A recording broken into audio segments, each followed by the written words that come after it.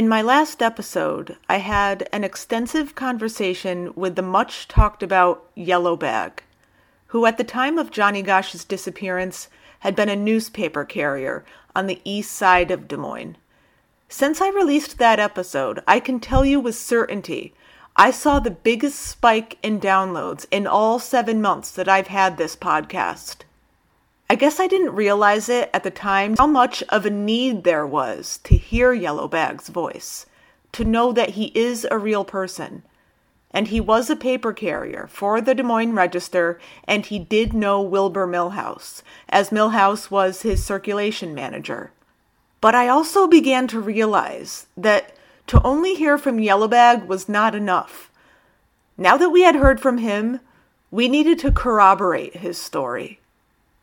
And as luck would have it, that same week that I released episode 23, I also heard back from a former manager from the Des Moines Register, who I had first reached out to back in July so I could ask her more about her thoughts on Millhouse.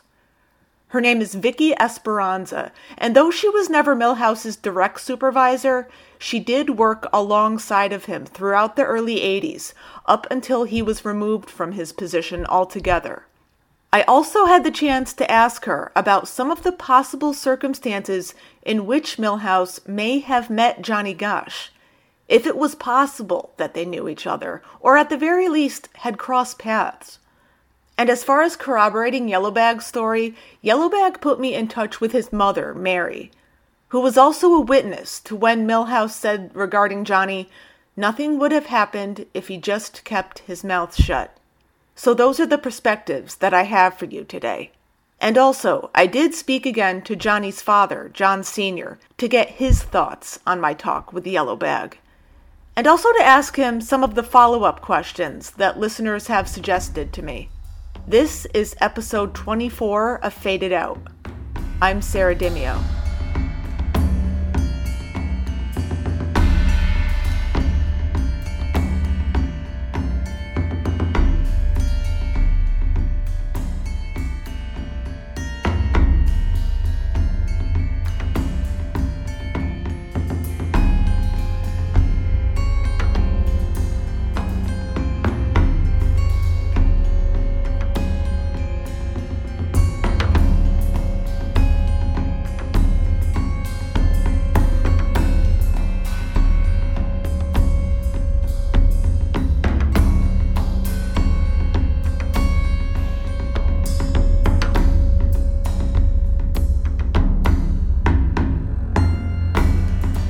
First up, I'd like you to hear from Vicki Esperanza.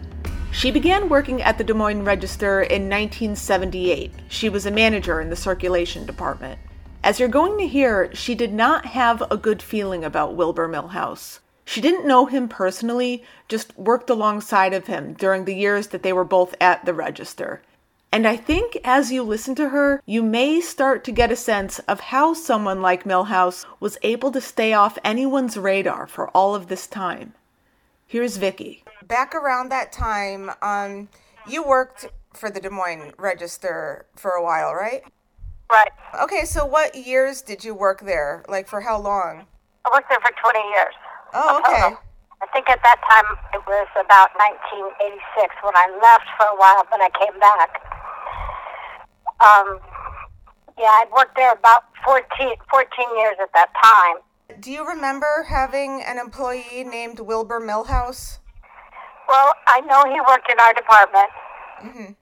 I can't remember very much about him. I've been trying to think about what you said in your podcast. I was just shocked by a lot of it. Yeah. Because I have to say I worked beside him for at least 12 years. And probably never spoke a word to him. There was just something creepy about him that I didn't want to know. I didn't know him. I never had a conversation with him. He didn't work directly for me. Okay. None of that.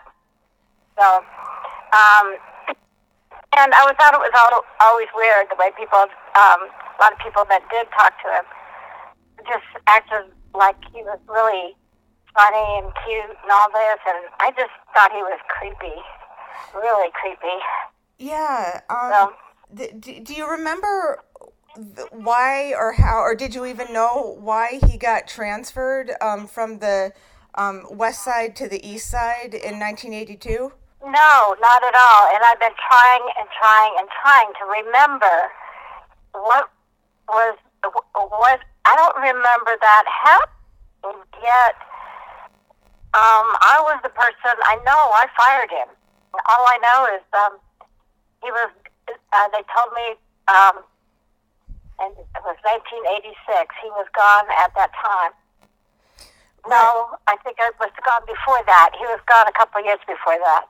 Yeah, that's all I can remember. Right, like because he got arrested like for sexual abuse, I believe, right? Was it around that same time? I didn't even know that. I was wondering, do you know if Milhouse would have had any contact with paper carriers? Because another, sure. Yeah, okay, so he would have been able to interact with them.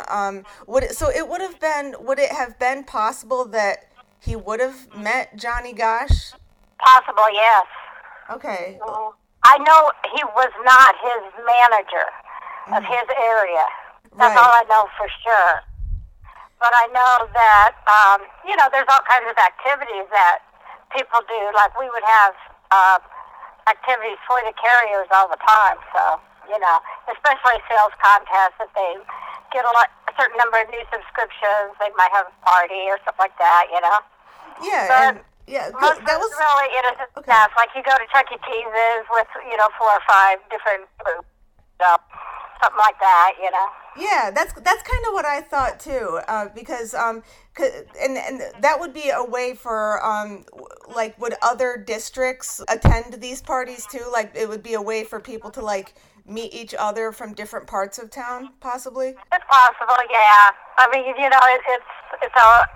kids always, whatever how they get to know each other. I never figured it out. They don't seem to ever really know much about each other. They just see each other and they hang out together. But it would have certainly been possible. But those guys were getting a little bit old for that kind of stuff, Right. More like a 11 or 12-year-old. Right. I think they were older, weren't they? I think anyway. Well, Johnny was 12 the day he disappeared. So I mean, he would probably still be in that age group. Yeah. He looked older, but I think that, he might have been invited to something like that. It's possible. And certainly if he was a good carrier, he was, probably invited to a lot of things like that, just, once a year we would have different, I can't remember, mostly we did a lot of pizza parties. Yeah. Stop by, have pizza and Coke and stuff because you made your goal, your sales goal or something like that, Yeah, I had heard that about Johnny. Like one thing that is in print about him a lot is that one time he won an award and he got his prize was that he got a free airplane ride or something like that. Yeah, that's pretty cool. Yeah, so and so I got ribbons. Yeah, they got different sales awards, just like we did. We got sales awards for the number of new subscriptions that we started all the time. Right, so. And so I'm wondering, because if Milhouse did seem like a creepy person, do you think he's somebody capable of stealing a kid off the street, or capable of something even worse than that? I kind of thought he was. It's not somebody that I would have immediately thought that of, but not like Frank Sikora, who you would think in a minute. Yeah. But, yeah. And but both of them were the two people I think that worked there who you would say, what are they doing here? But I don't know. He was. He seemed innocent a lot of the time, and I think a lot of people thought that he was because, he joked around a lot and stuff, and he seemed kind of like a big kid himself, So he seemed kind of innocent. So I wouldn't say that I thought he was. I would just say that I can see how some people might have thought he was. Yeah. I don't know, but there was still something creepy about him that I couldn't put my finger on. I just didn't want to be around him. I never was. Vicki pointed out something that I think is very important as we try to piece together Johnny and Milhouse and how they could have known each other. Special events were held for the Carriers all the time, whether it be pizza parties, trips to fun places, especially if they were good Carriers and with good records, which, as we've talked about, Johnny certainly was. And they weren't just limited to one district either. Carriers, staff from other districts would crisscross and show up at each other's events. Okay, so now that we know that it is possible that Johnny and Milhouse could have crossed paths any number of times, now I would like you to hear from Yellowbag's mother, Mary, who I spoke to the following day. Mary had a clear memory of Milhouse and the feeling that she got from him. I do my podcast. It's called Faded Out, and I'm following the Johnny Gosch case. Oh, yeah. I sure wish I would be able to find those boys. Yeah. Your son was telling me about a guy that he knew back when he was a newspaper carrier for the Register. I was wondering if you remember anything about a guy who used to work at the Des Moines Register by the name of Wilbur Milhouse. Yeah. Yeah, he was the guy. We finally figured out that he was a pervert. Right. It took us a while to figure it out, but I had a strange phone call one day. I was at home and the phone rang, and I got a phone call from Wilbur Milhouse saying that he was in the hospital and would like to go visit with him. Mm-hmm. Well, what kind of a person does that? Yeah. He calls a 14, 15-year-old boy wanting him to come and visit him. Yeah. So we finally got the message that he was a local neighborhood pervert. And some of the other kids in the neighborhood were starting to tell us, stay away from this guy. He's just bad news. And your son was telling me that after Johnny Gosch disappeared, you had heard Wilbur Milhouse say things like nothing would have happened to him if he just kept his mouth shut. Did you ever hear him say things like that? Once I did, okay. But in a roundabout kind of way. Yeah. Do you remember what happened? Can you kind of walk me through that moment? Well, it was just, he was sitting at the kitchen table and he just mentioned how sad it was that he was missing and that something bad probably happened to him. And he would come over to the house and he just stayed too long.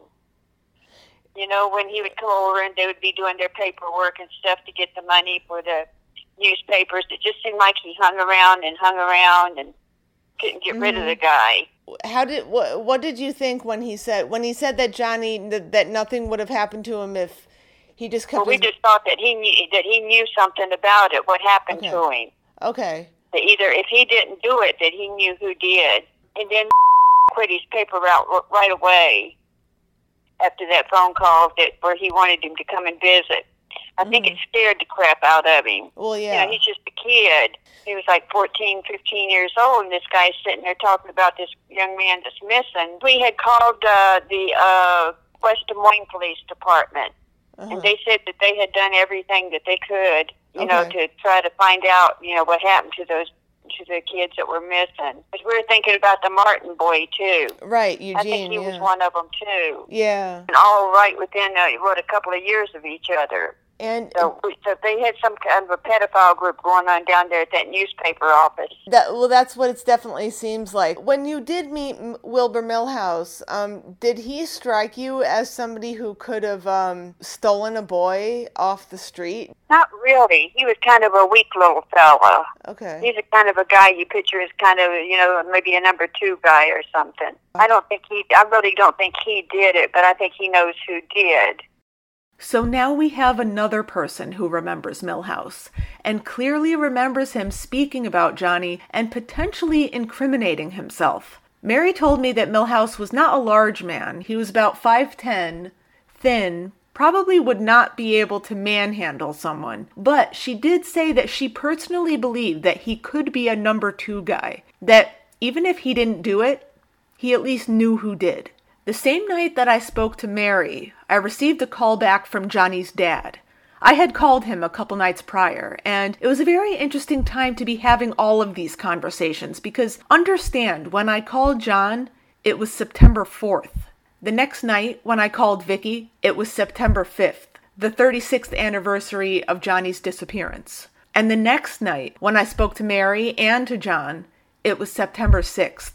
So I was conscious of the date this entire time, as I'm quite certain everyone else was. So when my phone rang and it said John Gosch, obviously I picked it up right away. And at the moment that he called, I have to admit, my voice recorder was down in the car. So I had him on the phone with me as I ran down my apartment steps out to my car and ran all the way back up. At the beginning of this clip, you'll probably be able to hear me shuffling through my notes, getting all my questions in order. Here's John Sr. What were your thoughts when you heard the Yellow Bag episode? The Yellow Bag episode just floored me. I just couldn't believe how accurate and all the details that he had with all the information. It was like it happened yesterday, and he was that sharp and clear on it. But things like that you do remember a lot more than you do other things. So that probably accounts for a lot of it. Yeah, and I'm wondering, is there any way that you just told me that Johnny really only had contact with the two women who were his supervisors, but was there any way that Johnny would have come in contact with somebody like Wilbur Millhouse, whether it was like, because I know sometimes the Register did events like they would have parties for carriers or like trips to like, amusement parks or just things like that. So, I mean, was that something that Johnny did quite often where he could have crossed paths with somebody like Millhouse?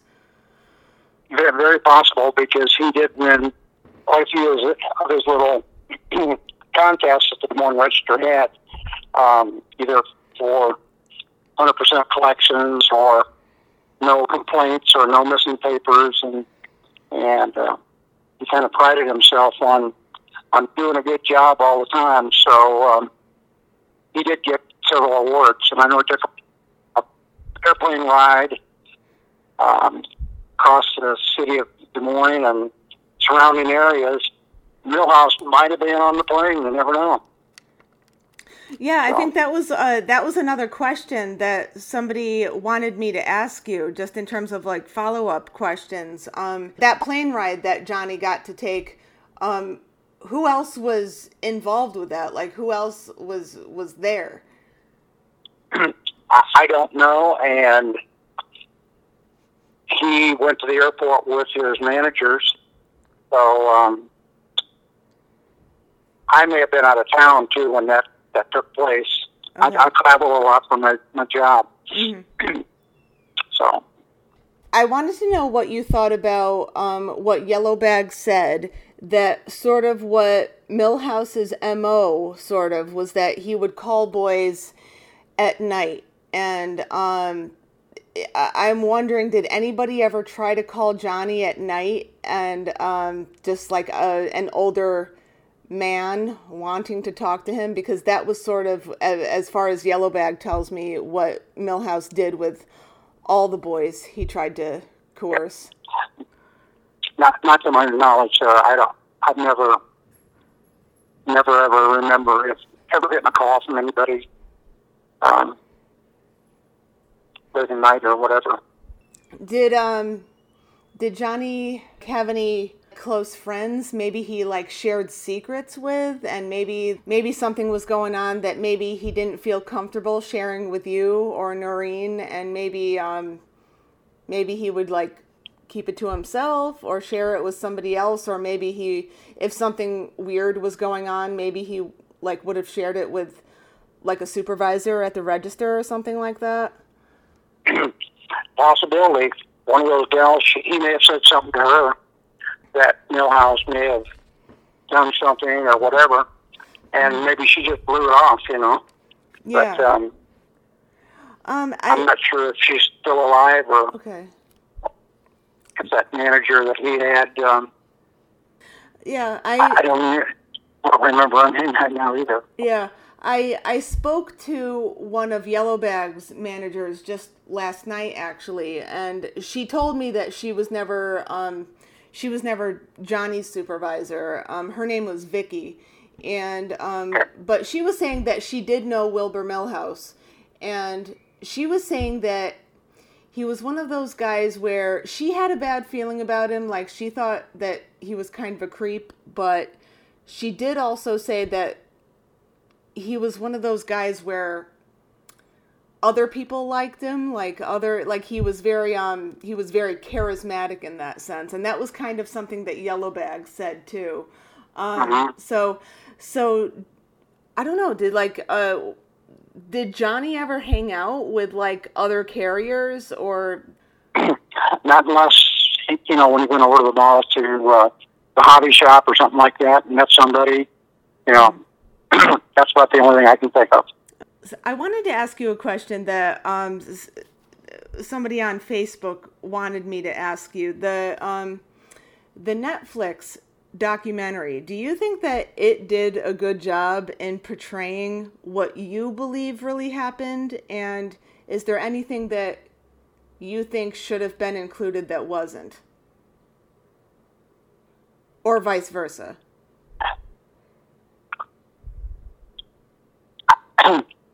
I don't remember too much about it, so okay. I think everything that I said in there was pretty well, everything that should have been included. But the stuff with Benassi and some of those things that I feel totally different than Maureen does, so I don't know.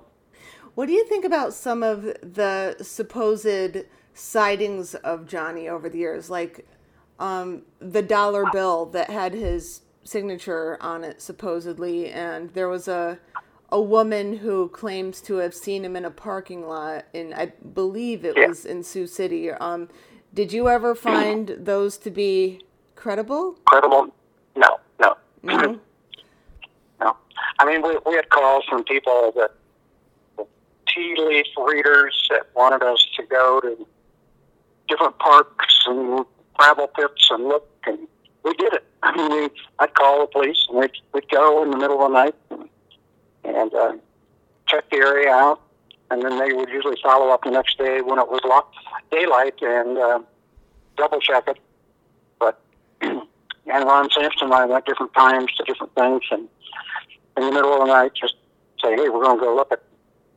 But no, there was supposed to be sightings in Oklahoma different times, and of course she would grab on that and call the media right away. And that probably was the best thing to do, just to keep the story going.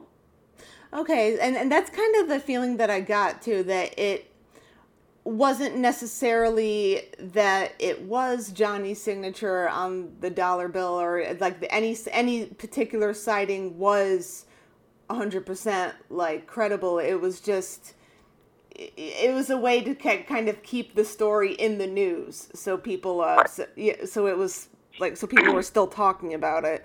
So, and getting back to Benassi too, was there anything else that you asked him about Johnny other than Johnny's height? Was there anything specific that, like, you asked him to identify Johnny, and did he get any of it right?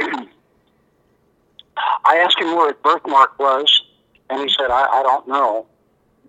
Okay. And his birthmark, you could see it under his shirt, just on his neck, but it was kind of on his chest, and it was a discoloration of the skin. Nothing really obscene or anything else, but it was definitely, if you knew that there was a birthmark there, you could kind of see it. Okay. But it just kind of looked like somebody didn't wash their neck real good. So. Oh, okay. And did he know that you were Johnny's father, or like was that communicated to him, or did he just assume that you were somebody with John DeCamp? I think I was introduced as Johnny's father. Okay. Because when we signed in the guest book, my name was there, and right. So was John DeCamp's. And Roy, I think, the private investigator, mm-hmm. he also signed in too. So. Okay. And another thing that people wanted me to ask that they seem to be unclear about, because the story, like the timeline always says that the day that Johnny disappeared was the one day that you didn't go with him. But you already told me that sometimes he would go alone. This wasn't necessarily the first time that he went alone, right? No, he went by himself several times. So. Okay. Yeah, that's what I thought. And so this was and I talked to other carriers too. Like, it was a common thing, just like for carriers to just go and do it on their own. Mm-hmm. Okay. Yeah. And on the times that you did go with him, was there did you ever notice anything that was out of place? Did like any people or something give you pause to? Yep. Everything seemed pretty well normal all the time. I'm guessing I was with him 90% of the times on Sunday morning. Did Johnny ever complain about anybody working at the register? Like, I know that maybe he didn't have contact with a whole lot of people there, but was there ever anybody who he seemed uncomfortable about there? Just once in a while, he would complain about some of the collections, trying to get the collections or something like that. And so it was more of a client complaint than it was anybody from the register. There was something okay. It was a short route. I don't remember the exact count anymore, but it was less than 50 papers. And it didn't take long to do it. So after you got your bundle, you just wrapped them up and away we go. So just basically, like, everything that Yellowbag told me, it just seems like that's the things that Milhouse said. The fact that he said it more than once, you don't just say stuff like that, just right. to, unless you know what's going on. So. Is Milhouse still alive? No, he passed away in 2015. And actually he's buried I believe in Leavenworth in Kansas, because I think he was a Vietnam veteran. But yeah, he passed away a couple of years ago.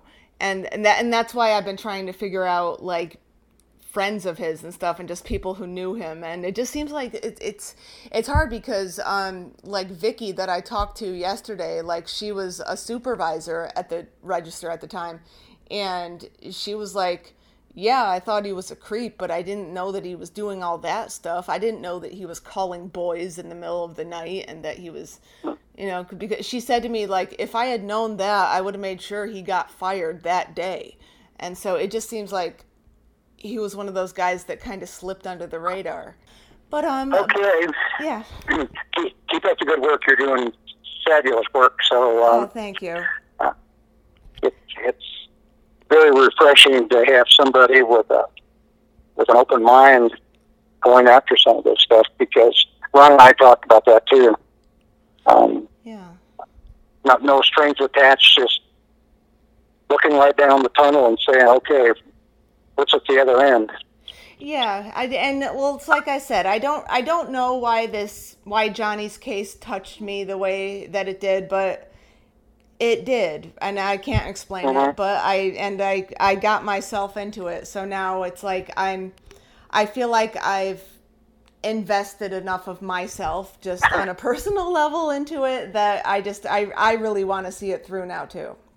So, I will say that it does weigh heavy on the heart to speak to a parent of a child who disappeared 36 years ago and whose case was never solved. And I want to reiterate, I do not fancy myself an investigator of any kind. I have zero training in that. I am not law enforcement in any way, shape, or form. I'm just a private citizen. So I don't want to ever imply that I'm trying to say that I hold the answer to solving this case. No, this has always been something that is entirely dependent on the participation of other people willing to share what they know. Like I said in my last episode, there are only two things and two things alone that will close this case. Either someone will confess or a body will turn up. The only way to reach either of those two outcomes is for anyone who might know something to come forward with what they know. I've been given some links on Milhouse, one of which details some of his court records. This is public information. It's from www.courtrecords.org. And sure enough, the first one says, Wilbur Julius Millhouse, born March 30th, 1943, arrested on November 17th, 1983, for third-degree sexual abuse. The next one doesn't say the date, but it says Wilbur J. Millhouse, and the description says that it was for failing to register as a sex offender. And yes, Millhouse did move to Kansas after he was fired from the register, because this third one says, Wilbur Julius Millhouse, born March 30th, 1943. The city is Overland Park, Kansas. The offense is third-degree sexual abuse. And the conviction date is September 5th, 1987. And yes, findagrave.com has a photo of Millhouse's headstone. He died on November 21st, 2015 at the age of 72, just under 3 years ago. He is buried at Leavenworth National Cemetery in Leavenworth, Kansas, and it says on his headstone that he served in the U.S. Army in Vietnam. So what I'd like to know, who else remembers Millhouse? And not only Millhouse, but some of these guys that he hung out with. Because if Millhouse was only the number 2 guy, that means whoever actually did take Johnny is still anyone's guess. So for next week, I'm going to try to not only get one episode out to you, but a few episodes during that week, hopefully at least 3. And I have to make a little announcement. This first series of Faded Out is coming to a finale in a couple weeks. Let me be clear, we are not stopping the work we are doing on the Johnny Gosch case. We will still be researching the case and the names that we've uncovered in the months to come. We will still be active on Facebook and online, and in a few months we will begin a new season where we will delve into a new unsolved case. However, during that new season, we will still provide updates on this first season regarding Johnny Gosch. We will still be in touch with all the people we've talked to so far. And as more things begin to happen, you will hear episodes on this case again. It's coming to a close because as a podcast, we are now at 24 episodes. So just speaking in terms of episodes, there isn't at this point a lot of story left to tell. That's why we will be providing updates and we will delve back into the case again when there is more to talk about. We will be recording the season finale on Saturday, September 29th, and we will be live video streaming it on our Facebook page. It will also be available as a normal podcast episode the following day, Sunday, September 30th. So we'll give more updates on that as the day gets closer. As for today, this is where I'll let it rest. You can get in touch with me by email at fadedoutpodcast@gmail.com. As I just mentioned, Faded Out is also on Facebook at facebook.com/fadedoutpodcast. There is a closed group that you can request to join called Followers of Faded Out. Thank you for joining me today for episode 24. I'm Sarah Dimio. See you next time.